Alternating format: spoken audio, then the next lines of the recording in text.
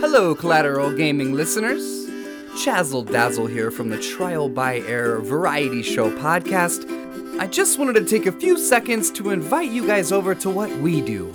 No, it's not video games, but we do invite really awesome and unique bands from all over the world. We dig deep into their souls and find really cool stories to tell you, and there's tons of music every week, so subscribe to us wherever you subscribe to your podcast. We look forward to having you.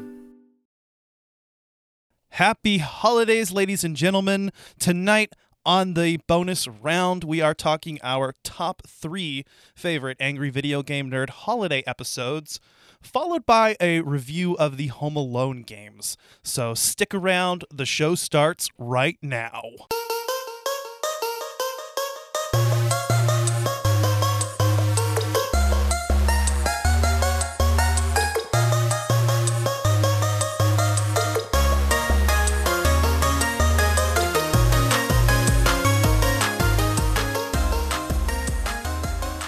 Welcome to Collateral Gaming Bonus Round. I'm Ashley Chancellor. And I'm Bo Maddox. And we are podcasting straight from somewhere in South Texas. And yes, my friends, we are a 420 friendly podcast. So whatever you have, be it bongs, be it blunts, joints, whatever you have, smoke it if you've got it. Yeah, I'm smoking it right now, I guess. It's the legal Delta 8 variety, but you know. It's good stuff. Yeah. Well, for those of you that celebrate Christmas, we hope you had a very Merry Christmas. I mean, Bo, did you get anything cool for Christmas? Any cool presents or? Well, I should be getting an upgrade on my iPhone here very soon, so that's kind of my Christmas gift for this year. So yeah, I mean, I guess that's pretty cool. But other than that, this is how you know that you finally kind of hit peak adulthood is when you hit Christmas. And then the first thing you open up is socks, and you're just like, fuck yeah, socks, I need this. Right? So I got mostly clothes for Christmas. I got one game that we needed for the podcast. And, other than that, it was mostly clothes and some snacks. What game was that? Hellblade: Senua's Sacrifice. Nice, man. Hell yeah. The game we're doing later this season. And I actually started it today, and then my PS4 overheated, so whatever. God damn it, that sucks. But yeah, Merry Christmas, Happy Hanukkah, Happy Kwanzaa, Happy Festivus, whatever you celebrate, or if you don't celebrate anything at all. Blessed Yule to the pagans. Yeah. But yeah, it's been a great time. I enjoyed Christmas. I'm enjoying the rest of the holiday season up until New Year's. Hopefully 2022 comes with I don't know, joyousness. I hope so. I mean, I don't know what to say. But today we are going to do a holiday edition of the bonus round. I think we managed. Yeah, we did turn one out last season as well. But for this episode, we're starting by celebrating the Angry Video Game Nerd, which for you, Bo, I mean, that's kind of one of your holiday traditions, right? Yeah, it's kind of a tradition every holiday season, pretty much ever since I went vegan and ever since that I started the podcast, is to just go back and start watching all of the Angry Video Game Nerd episodes pretty much from beginning to end, I mean, I don't really go for the seasons that he has kind of put together, like the 6-hour-long videos or whatever, because a lot of those have episodes that really are just not available anymore. Yeah. I think your playlist even includes episodes that are unlisted on the Cinemassacre channel. A few of them, yeah, at least. But yeah, anybody that has watched YouTube, game reviewers and whatnot, I've all seen James Rolfe's the Angry Video Game Nerd. I mean, it is a classic. He's been doing it for how long? At least since 2003-ish, I think. Damn. Early to mid 2000s at the very least. Yeah, and of course, part of that was releasing holiday episodes, and it feels like the nerd kind of always goes, a little bit out of his way on the holiday to review just all kinds of shitty games. It does seem that way. I mean, especially when it comes to a certain type of religious game that we're going to talk about here in a little bit. Yeah, exactly. I mean, well, actually, I guess let's go ahead and get into that. I mean, what is your first pick on our list of top Angry Video Game Nerd holiday episodes? My first holiday episode from AVGN is the Bible Games episode. Like, not specifically the later episodes that came, mostly the first one. And there's some cool games. There's like that one 3-game thing. It has like the Baby Moses game and then the Noah's Ark game and everything. Mm-hmm.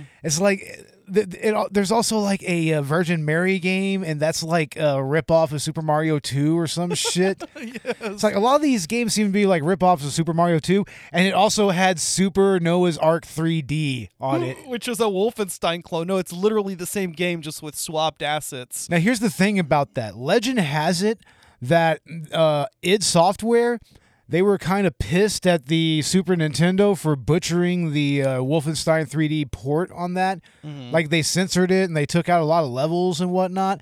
That apparently they gave the source code to this particular company that made this specifically as a fuck you to Nintendo. That's so awesome. I mean, that's why it's kind of fun to see that on this episode, because, yeah, that's what it is. It's a middle finger, and who else but AVGN, James Rolfe, to kind of amplify that middle finger, right? Yeah, definitely. And, that actually was his first holiday episode, I believe. I think it was, yeah.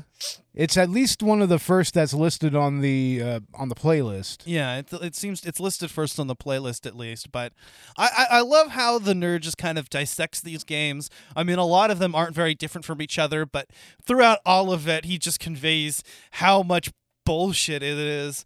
I just gotta ask, why is it that most all Christian media is just terrible? I don't know. I mean, we just showcased some examples of that recently, namely Last Ounce of Courage on our Christmas episode on Collateral Cinema. And it's just like, why is it that all this is such crap? I mean, to be fair, the Super Noah's Ark game is kind of okay in a way. I mean, it's Wolfenstein, so, it's not any worse than that game. Yeah, it is the actual proprietary code from id Software, so, I mean, yeah, it's practically the same game, just reskinned. Exactly, just reskinned, so...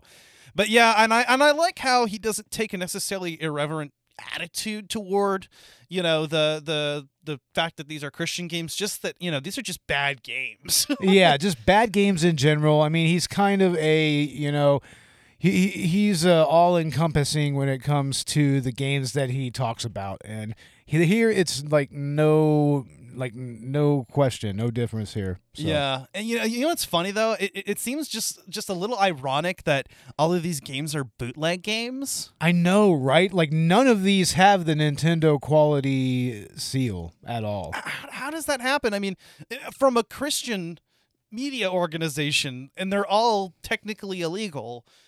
Yeah, I know.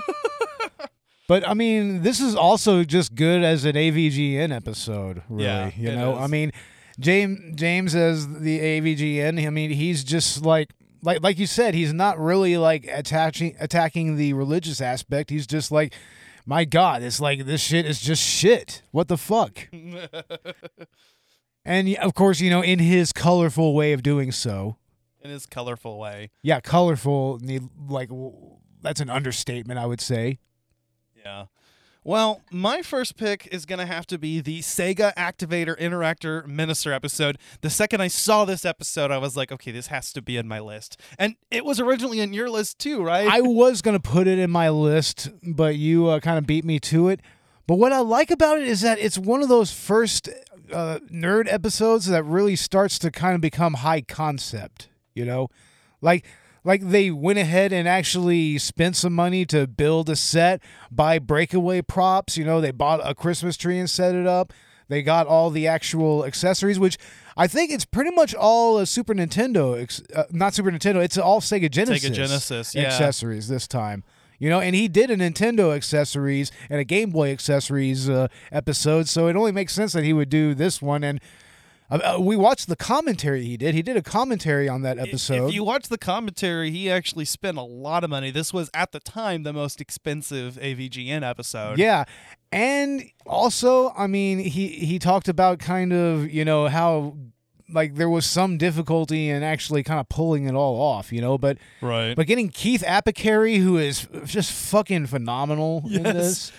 I love it because it's just so chaotic. I mean, they're just beating the shit out of each other. They're destroying the entire room, and Keith just does a great job, with just going crazy. I mean, I think there's a lot of method acting there. A lot of it, a lot of very physical slapstick. It's a very slapsticky episode. It's such a silly episode, but it's amazing. I love it. I mean, and it's one of the first ones where, I mean, it's really about, the characters themselves, Apicary and the nerd, rather than, what, like, just, focusing on a game or even just focusing on the accessories. The accessories are just kind of part of the episode. They're not like the actual focus. The focus is the mayhem. That's true. I mean, this is one episode where, for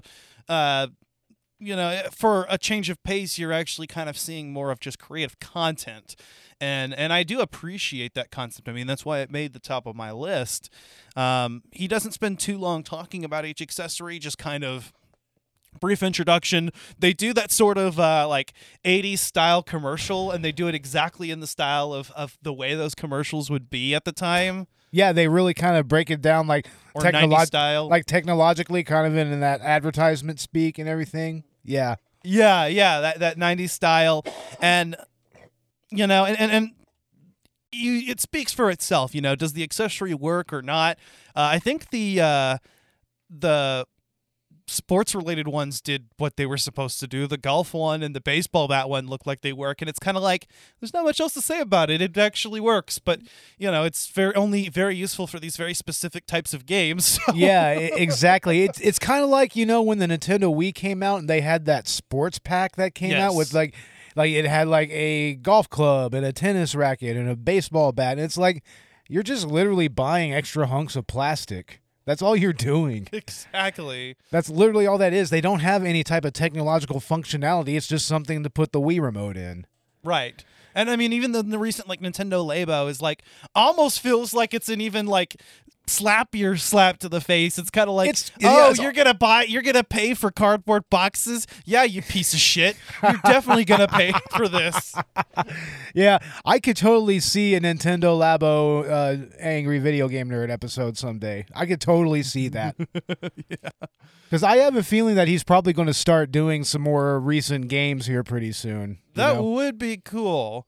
Because, you can definitely dive into, and even if he doesn't want to, if he wants to focus on kind of the feel of retro games, there's plenty of indie games that encompass that, or just long-running series, or, specifically like Nintendo. Well, there was that episode that he did where he specifically talked about Angry Video Game Nerd games. So, he can kind of get meta like that anyways. That's cool. Yeah, he does kind of need to go ahead and maybe do some more 360 and PS3 games. Yeah, that would be cool. That would be the most logical next step for him, would be to kind of Well, start has he done doing any, like, has he done, like, the GameCube, PS2 era? I think he has done some GameCube and PS2 games, yeah. Yeah. He has kind of touched on that before, so. That makes sense. So, yeah, maybe the 360, PS3, and maybe the early PS4, Xbox One era, maybe that. Yeah, I mean, definitely the stuff from what is now 2 generations ago is worth is kind of has that nostalgic feel to it now. It does kind of, yeah. But I guess moving on, what is going to be your second pick, Bo? My second pick is actually the first one that I showed Robert, who isn't here with us, but it's the Macaulay Culkin Home Alone episode. McCulkin! The McCulkin, yeah, we just got to say once again, Dakota, you were going to be the new McCulkin, man. You were the chosen one. We were going to make you a star, man. We were going to make a straight-up Home Alone reboot, and it would have been amazing. It would have been, and it would have been better than the one that just came out. Wait. No, there are no other Home Alone movies other than the other two. Nope. There's just those two. That's it. No other. None whatsoever. Yeah, but in this episode, James kind of reviews the remaining Home Alone games, which hadn't already been covered. I mean, he did the 2 NES games on the Christmas Carol episode. Yeah. But, in this one, he kind of shows up with Macaulay Culkin playing the character of the pizza boy / himself. Which is really awesome. I mean, it's not the first time that he got somebody who has some celebrity status on the show. Like, of course, he had Lloyd Kaufman from Trauma Entertainment on the show to review Trauma games, which was a cool episode. That's awesome. And then I believe he had Gilbert Gottfried on the show, who actually played the role of Fred Fucks, which was really, really awesome. I think it was in maybe the Jurassic Park episode or like the Black Tiger episode, I believe. Okay. Yeah. Yeah, he did actually do a very recent game, that Legend of Black Tiger game that's all infamous for being really, really shitty. Oh, God. Yeah, so he actually did an indie game recently. Wow. Well, we're going to talk about the Home Alone game specifically later.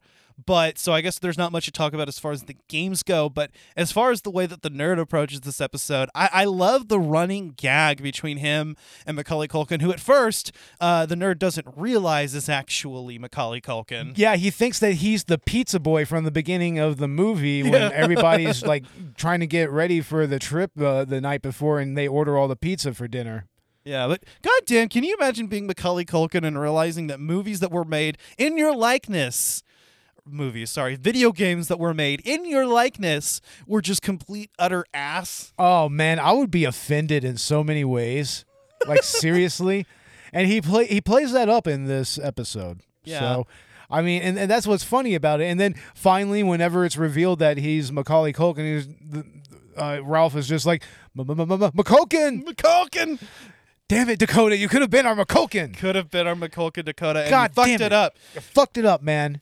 You fucked it up. You were my brother. I loved you. One goddamn Takashi Miike movie, and you're not even with us anymore. You were supposed to become the McCulkin. Yes, you were supposed to become the McCulkin, man. Not destroy it.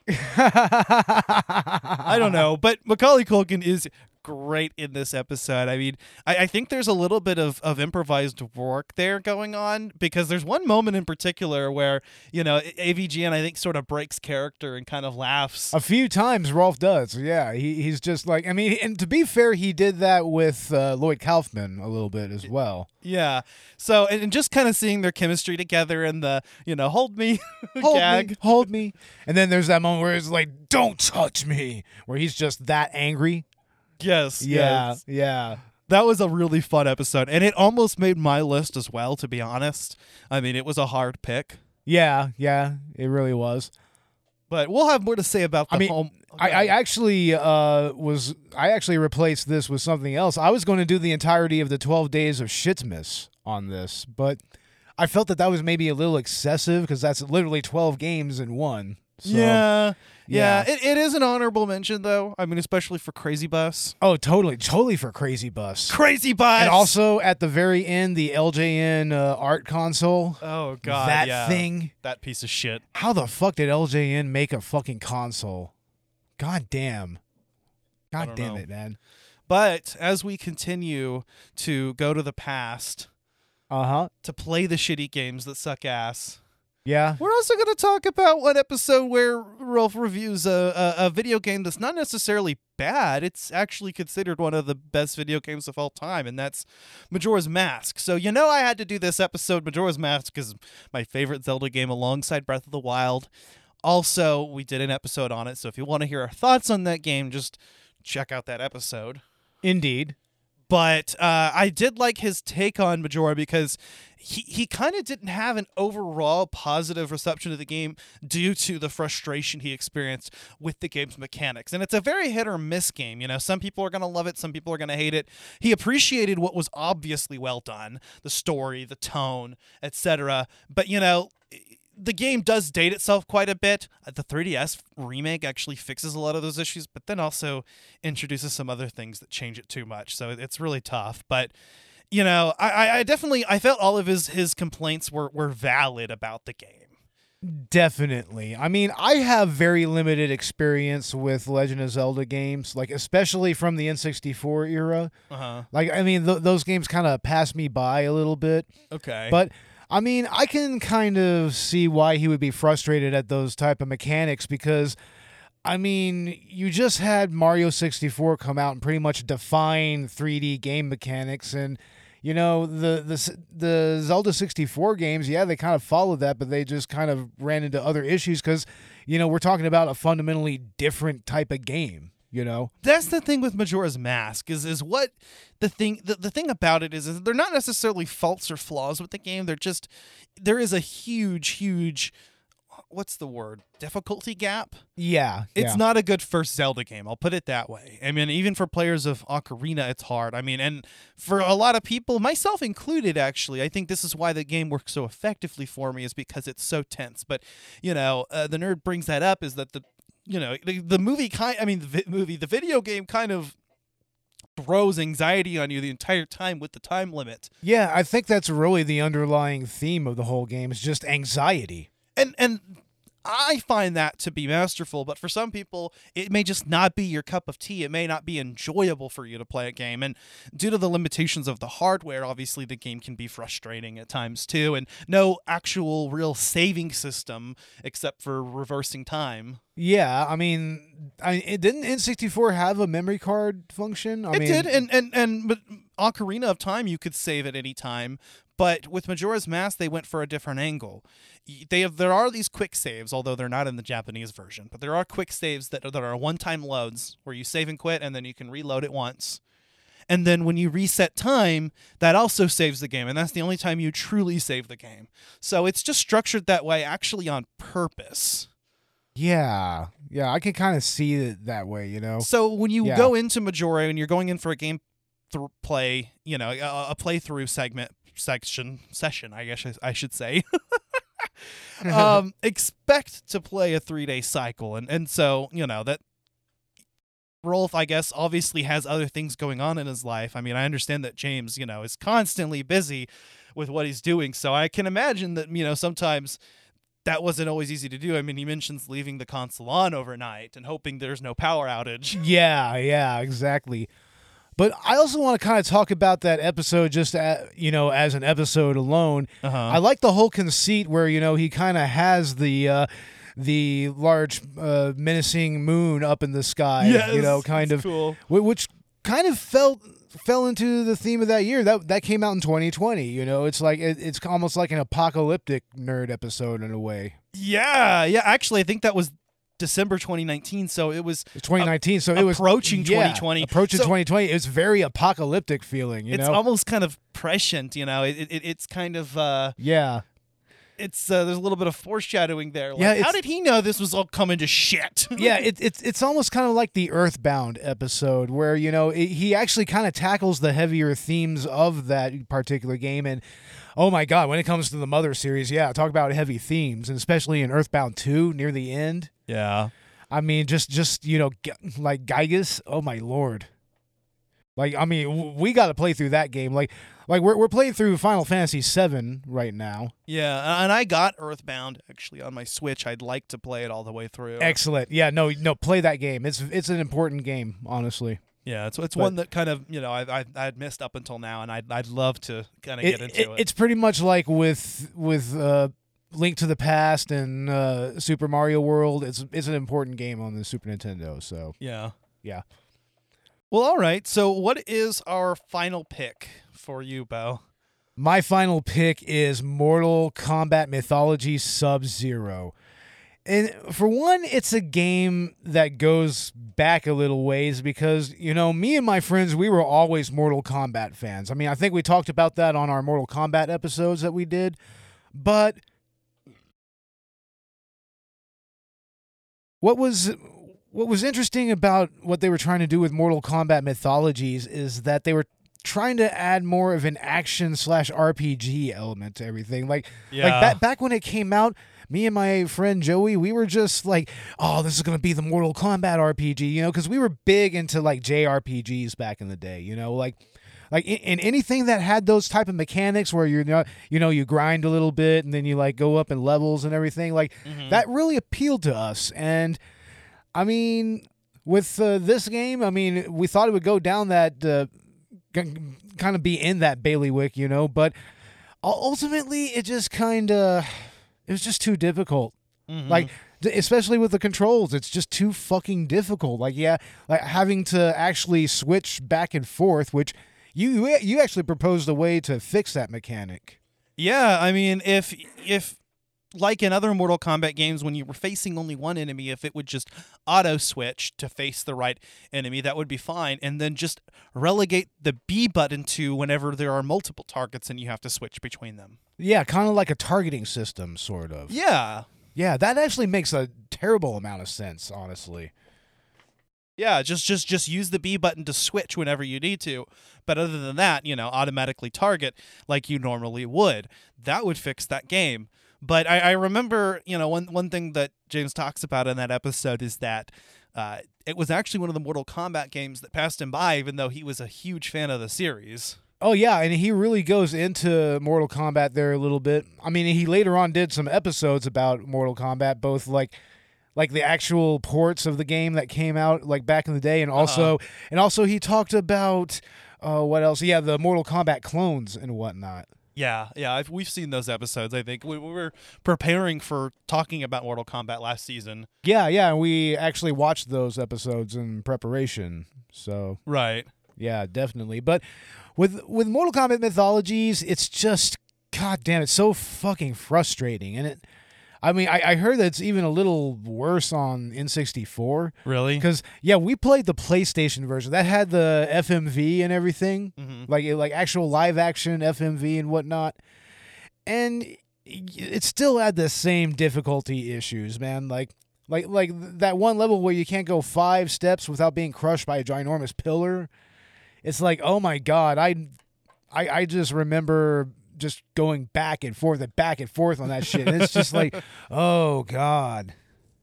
And that makes it this prime AVGN material, too, I mean, especially if it's something that is just so batshit insanely difficult, like for no reason. Right. It's like, yeah, those are typically episodes that are pretty good whenever he does them, and because he gets to lean into that character and just be just super angry about it. Yeah, just really, really get pissed, Like, you didn't really see that too much with the Majora's Mask episode or anything like that. But here, he's kind of allowed to really let loose, because this is a game that's really unfair, really unforgiving, and, it definitely leads to some heated gamer moments, probably. For sure. Oh, God.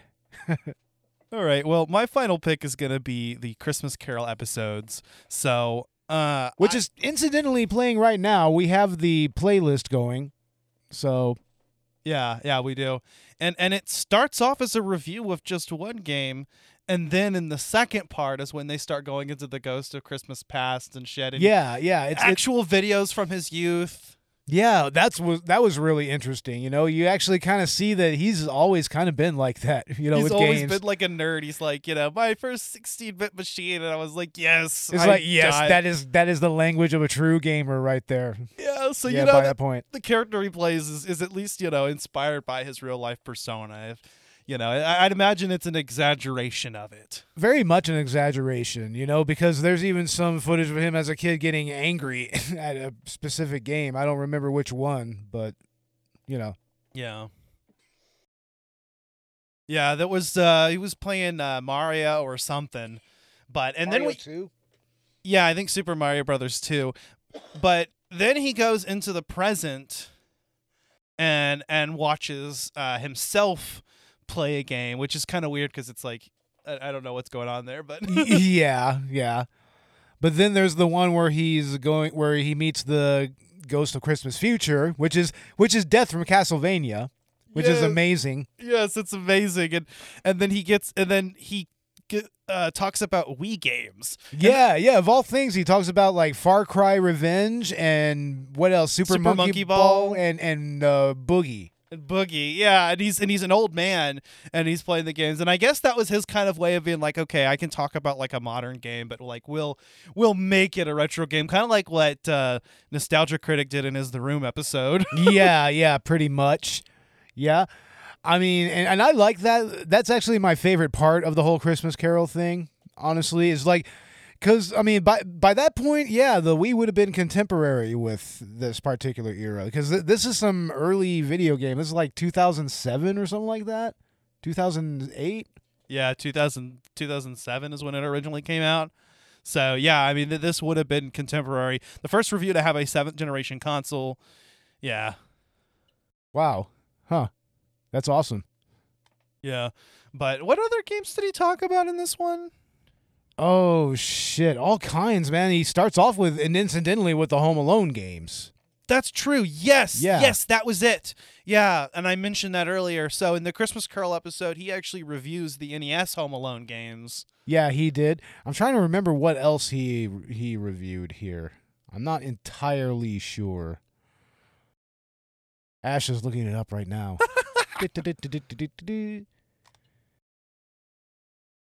Dead air. Oh no. And then during the present day, it was Shaq Fu, of course. Shaq Fu. Oh damn. I think I might have Shaq Fu on my Auto Bleem Really? RetroArch, maybe. I remember my buddy Joey having that game back in the day. Oh God, yeah, Yeah. it's just a total mayhem again of just shitty games all the way through, even up into the modern day. Yeah, and it's all to the tune of Charles Dickens' Christmas Carol. So So that's a fun episode. I like how in the later episode he also does a story, with the Grinch. It's how the nerd stole Christmas. yeah, that's a funny episode. It has a lot more like animated stills than anything. Yeah, it's a different episode, but I mean, all in all, I enjoyed watching a lot of the Angry Video Game Nerd holiday episodes recently. I mean, just to kind of go through and watch all of them, it's been a lot of fun. I mean, we even we're watching 12 Days of Shitmas and the bad game cover art. Yeah, the bad game cover art one, that's another honorable mention. It's like that's another set of episodes that he did one year, and it brings up some really painfully bad fucking video game covers. It's terrible. Yeah, I wish we had Rolling Rock. We tried, but the store was out. Yeah, we tried to get some Rolling Rock. You got to drink like the nerd, right? Drink like the nerd. I wanted to this episode. Damn it. Damn it, we didn't get to do that. But anyway, stick around. We're going to actually be talking about the Home Alone games ourselves for the second part of this episode. So we got to play a few of them on Bo's PlayStation Classic. Downloaded a few ROMs online. Yeah, we mainly did the Nintendo versions, the Super Nintendo versions, and the Genesis versions. And the Genesis version. So we're going to kind of talk about all of those. Again, I mean, it's kind of a celebration of the nerd still because the Home Alone games have been talked about in more than one of his episodes. So. And, we just talked about, the Macaulay Culkin episode just now. So, yeah, I mean, that makes sense to go and talk about them. So, yeah. But anywho, after this intermission, we'll be back. Remember that old saying, it's better to give than to receive? Yes! Well, give yourself a thrill with the new Home Alone 2 Super Nintendo video game, also available for your Game Boy and Nintendo Entertainment System. And we're back, ladies and gentlemen. I'm here with Collateral Cinema co-star Bo Maddox. Yo. And we are here to talk about the Home Alone games. I just had to do that, totally. Man, Home Alone was a great movie, I thought. At least the first one. It really was. But to tell the truth, I didn't really play the games back then because, even I never had a Nintendo, first of all. And when I did have a Super Nintendo, I didn't really have a lot of money, or my mom didn't have a lot of money for a lot of games, so... I mean, I had to be pretty judicious with what I picked, like it was usually stuff like, NBA Jam or, like Teenage Mutant Ninja Turtles, Turtles in Time, stuff like that. But no, I had never played these games until now. And fuck, man, there's at least maybe one or two of them that's okay, but they're still exercises in frustration, man. Yeah, 100%. I mean, even starting out with the original Nintendo game, first of all, we had no idea what the fuck to do. No, it's this weird kind of trap simulator almost, but which isn't the first time in this franchise that they've done that. Like, there's another game that we did that we're going to talk about that did that, but here it's not done rather well. I think. It's not, because you can barely see what's going on. I mean, honestly, this game really couldn't handle the Nintendo's power with what they were trying to do. No, it really didn't. Yeah, the graphics are not the best, very lackluster. I mean, you just get kind of a cutout of the house, and you're just going upstairs and downstairs, and the trap system, you literally can only have one trap at a time and set one trap at a time, which is absolutely ridiculous. Well, I think you can collect multiple, but you can only set one at a time. Yeah, that's just not good right there. And you have to stop and then press the button, and there's a delay, so it's not very efficient. Everybody's faster than you on screen. It's just not very fun. You get frustrated very quickly. Now, here's a question. What if somebody made a Home Alone game that was like a first-person, like, Home Alone simulator?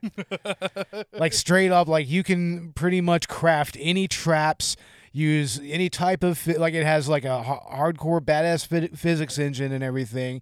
You can even make it, like, a P2P multiplayer, you know? Have, like... one, like, a group of people being the burglars, and then, like, someone be, like, the kid or kids. Yeah, like an asymmetric multiplayer game. Yeah, it could be something like that, where, like, the kid's job is to mainly fortify the house with traps and try to repel the burglars. And the burglars are just trying to get in and either get the kid or get something in the house that's of value. I think that could be a good game. A lot of potential there, There's potential there. But here, it's just, back in the day, it's just not implemented well at all. Like, I just don't know what they were thinking here. No, in fact, I think all three versions of Home Alone 1 were trying to go for this sort of trap simulator. I mean, the Super Nintendo version of the game actually does that quite a bit better. It's the one that was actually okay, I think, in my opinion, but it's just so complicated for a fucking Home Alone game. It's very complicated. I mean, and that's kind of par for the course with a lot of Super Nintendo games. I mean, a lot of them could sometimes have a little bit of a difficulty gap there. Oh, wait. Learning curve. I'm talking about the Sega Genesis one. I mixed them up. Yeah. That's the Sega Genesis one. The Sega Genesis one is the one that's okay, but too complicated. The Super Nintendo one is like an upgraded version of the Nintendo one. Yeah, it's a very just more of a side-scrolling shoot 'em up platformer kind of. Yeah, more so than being able than the traps. Yeah. There's not a whole lot of traps that are being set there. There are some, but yeah, it's mainly it's mainly like shooting them up or whatever. And you're trying to gather all of the treasure in the house to send it down the chute. Yeah, to put it in the vault or something, which is something that absolutely does not happen in the fucking movie at all. No, it's like, what are they? And so it just honestly takes too long. I mean, I think we got bored of it. It's very boring, and the music is kind of grating. It's just like there wasn't a whole lot of good music in either of these games, really. No, except maybe the Genesis one, kind of. The Genesis one, so I guess let's go ahead and, we can talk about that one in more detail. So like I said, it's more complicated, but you actually get to go access multiple houses, and you sled around outside, go into a house, you open up the blueprints, and then you set traps throughout each room in the house. So basically, like, all of the burglars are trying to, the wet bandits. The wet bandits are trying to loot, and so there's a loot meter, but there's also a pain meter. Every time they trip over a trap or get got by one, the pain meter goes up. So you're just trying to raise the pain meter before they loot everything. Yeah, and you also have, projectiles that you can use. You have weapons here, but it is kind of more like a strategy game in a way. Really. Yeah. It's not really a platformer. You do some jumping and everything, but that's kind of not the point. No, here. It's not. The point is to kind of use traps to repel the wet bandits. So, and I think that for the most part it excels. It's just the mechanic is just a little difficult to kind of parse through. You know? Yeah, and even like the menu screen, like whenever you pause the game, is fucking complicated. I couldn't figure out how to equip a weapon. Yeah, that was actually really cumbersome. It was trying to equip items and weapons and, even figuring out how to use them. Yeah. I kind of think that this was more acclimated for the 3-button Sega controller than the 6-button controller, because I kind of feel like maybe with a 6-button control scheme, it probably would have been a little better. Right? Yeah. But it's decent. It's okay. We really didn't weren't hooked enough to really want to continue playing it. But we didn't end up dying in that one. No, we didn't. We actually played through that one quite a bit before we finally got bored with it. And I'm going to say it's an interesting concept. And, you know, like I said, I mean, the idea of a Home Alone trap simulator is actually really compelling, especially if that was made nowadays by like an indie gamer, an indie game company or something like that. Yeah, one that was handled much better. That was, you know, where the controls were just a little bit, you know, more precise and it was just better made. Yeah. More care was put into it. That's why maybe a first-person perspective would probably be better. Yeah. But, yeah, as far as the Home Alone 2 games go, we didn't get to play the Super Nintendo version, but from what we saw on the AVGN episodes, I mean, it's basically like just an upgraded version of the Nintendo version of the game. Practically so, honestly. It's just, you know, it's just literally set in New York. Right. So like, yeah, they're both, well, so the original, we played the Nintendo version of Home Alone 2, and it's all set in the hotel, and everybody in the hotel is trying to attack you. Everybody. There's goddamn mops that are trying to attack you, concierges, random old women, vacuum cleaners, naked chefs. I will say it plays a little bit better than the other Nintendo, the first Nintendo Home Alone game. You can actually see what's going on, but it's just too goddamn difficult. And why is everything after you? That doesn't make any sense. I don't get it either. And there's no kind of structure on what to do. It's like if we hadn't watched the episode, we wouldn't have known how to get into the elevator. No, not at all. And it takes fucking forever to get into the elevator. And it doesn't even take you anywhere that'll actually like lead to anything, you know? No, not at all. It's really ridiculous. It's like, this is why I honestly really do feel for Macaulay Culkin in that AVGN episode, because he's just like, man, what the fuck did they do to my shit? Yeah. So he's in the hotel. Too bad Donald Trump isn't one of the enemies. Oh, man, that would have been hilarious. Or like a Donald Trump, XP or something like that. Right. Also, can we talk about the stripping chef?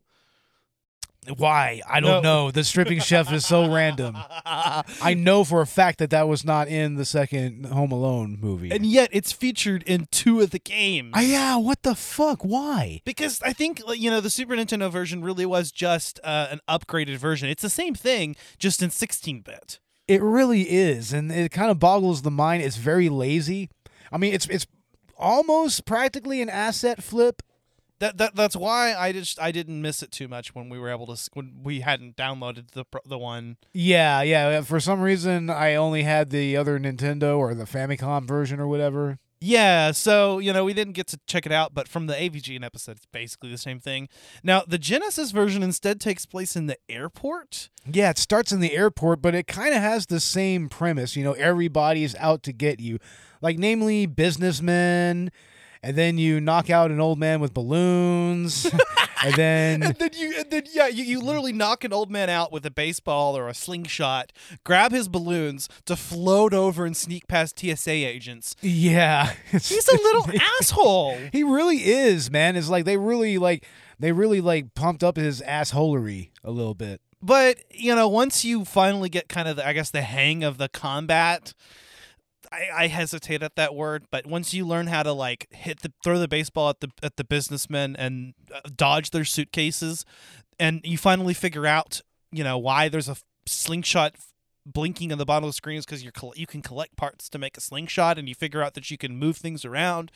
The game sort of picks up, and you know, you're kind of like, oh, okay, so there's a general goal here. There's something going on.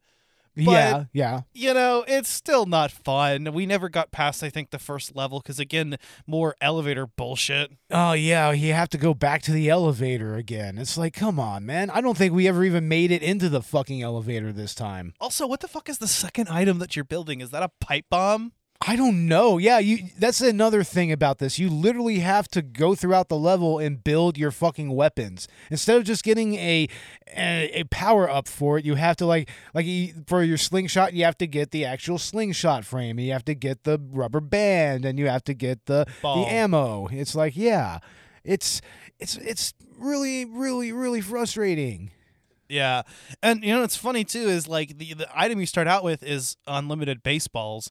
You think that would be better than slingshot pellets? I don't know. I don't know. A well-placed slingshot pellet would take somebody down. Like, it's not, I mean, it would probably be more less than lethal, but I mean, I don't know. In Zelda games, the slingshot only stuns enemies. Yeah, it's probably more of a stunning thing. But if you have like a good glass bead, you probably could do some damage. Tell you what, you can kill some bats with a slingshot. Apparently so. Yeah. At least in Zelda. Yeah. Oh my lord. But I guess that's all there is to say about the Home Alone games we played. We played Nintendo, Super Nintendo, and Genesis. We played Home Alone and Home Alone 2. Nothing to write home about. Most of them are awful. One or two of them are okay, but just didn't pique our interest. Now, in the AVGN episode, he did bring up a European-only release of Home Alone on PS2, but apparently it's practically like a shovelware game. Like it's like shovelware level graphics and everything. He didn't actually show gameplay from it, but from the screenshots that he showed, it looks terrible. It's like, oh no, what did you guys do? Yeah, that's kind of mind-boggling, though. I mean, they skipped a whole generation. They had a PS2 game how many years later? Yeah, that's a good question. And only released in Europe. I guess what must have happened is it must have been planned as like a PS1 release, maybe? It must have been. But even that's kind of pushing it, because the original game came out on the Nintendo and the Super Nintendo. So I imagine that both of the movies sort of came out during the transition between those two consoles. I think so. Yeah. And there must not have been a huge gap between them either. I don't think so. No. But yeah. But anyway, the Home Alone games are just, more examples of why licensed material is not necessarily good. Most of the time, they don't give a shit because they know they're going to make their money by using characters and films that people enjoy. Yeah, it's why there's so many shitty LJN games. I mean, they pretty much just picked up any like shitty fucking licensed game from any little developer and they just published it, and that's how we get shit like, Friday the 13th, or we get shit like, Back to the Future and, shit like that. Yeah, exactly. But anyway, I guess we'll sort of wrap things up here. Bo, what's coming up on Collateral Cinema? Well, right now, if you still want to celebrate the holiday season, we have 2 holiday-themed episodes, one for Collateral Cinema and one for the Director's Cut. On Collateral Cinema, we're joined by Victims and Villains to talk about Last Ounce of Courage, which was terrible. And we also did a Director's Cut episode where we talked about our favorite, much like this episode right here, we talked about our favorite Cinema Snob holiday episodes, and we talked about Jesus Bro. And before the end of the year, we are going to have our Neil Breen edition of Collateral Cinema, where we're going to talk about his first movie, Double Down. So definitely be sure to look for that here very soon. And we do hope that you all have a happy new year and that you had a wonderful Christmas and everything and a holiday season or whatever. And yeah, look for us in the new year. We will have the second half of our season. Like, we'll have a 420 episode out in April, and our season finale will be Rocky 2. Hell yeah. It's gonna be interesting. And in January we're gonna have Last Action Hero and Born to Run. Fuck yeah. Coming up in January for Collateral Cinema, we are talking about Mario and Luigi Superstar Saga. I love the Mario and Luigi RPG series. It is actually one of my favorite series, so it's going to be awesome to talk about the game that started it all on the GBA. We'll also touch on the 3DS remake of the game because I think it's a good remake. I haven't really played it, but I mean, I'm sure it is. Yeah, so I'm excited to talk about that, and then we've got plenty more coming up in Collateral Gaming in going into 2022, so just stay tuned.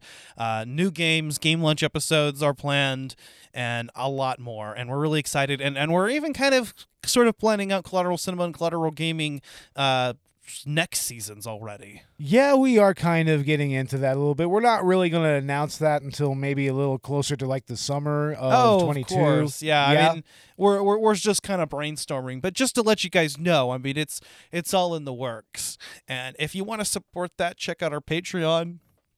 You can donate $1 or $5 and get access to exclusive Let's Play video game commentaries. When we have some more patrons, I'll even do some more or finish some of the ones that we have. Because, Yeah.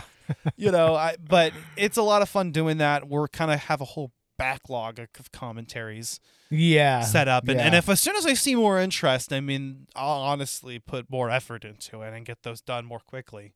Yeah, same on Collateral Cinema and on the director's cut and everything. So, Yeah, exactly. But anywho, like Bo said, I hope you guys had a very happy holiday season or what remains of it. I am optimistic, at least cautiously, of 2022.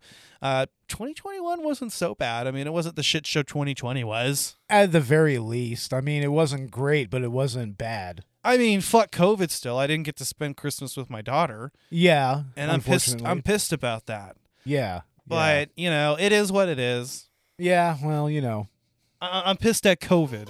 yeah. I Yeah. mean, no one's to blame. But anywho, I guess that's it. That being said, I'm Ashley Chancellor. And I'm Bo Maddox. This has been Collateral Gaming Bonus Round. We are out. Ouch.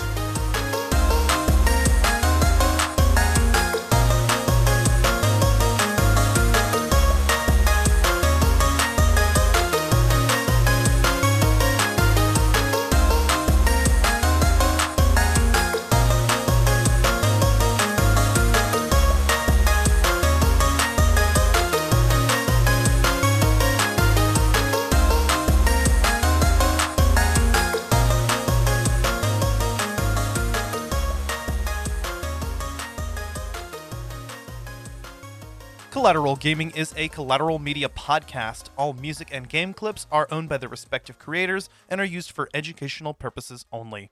Please don't sue us. We're poor.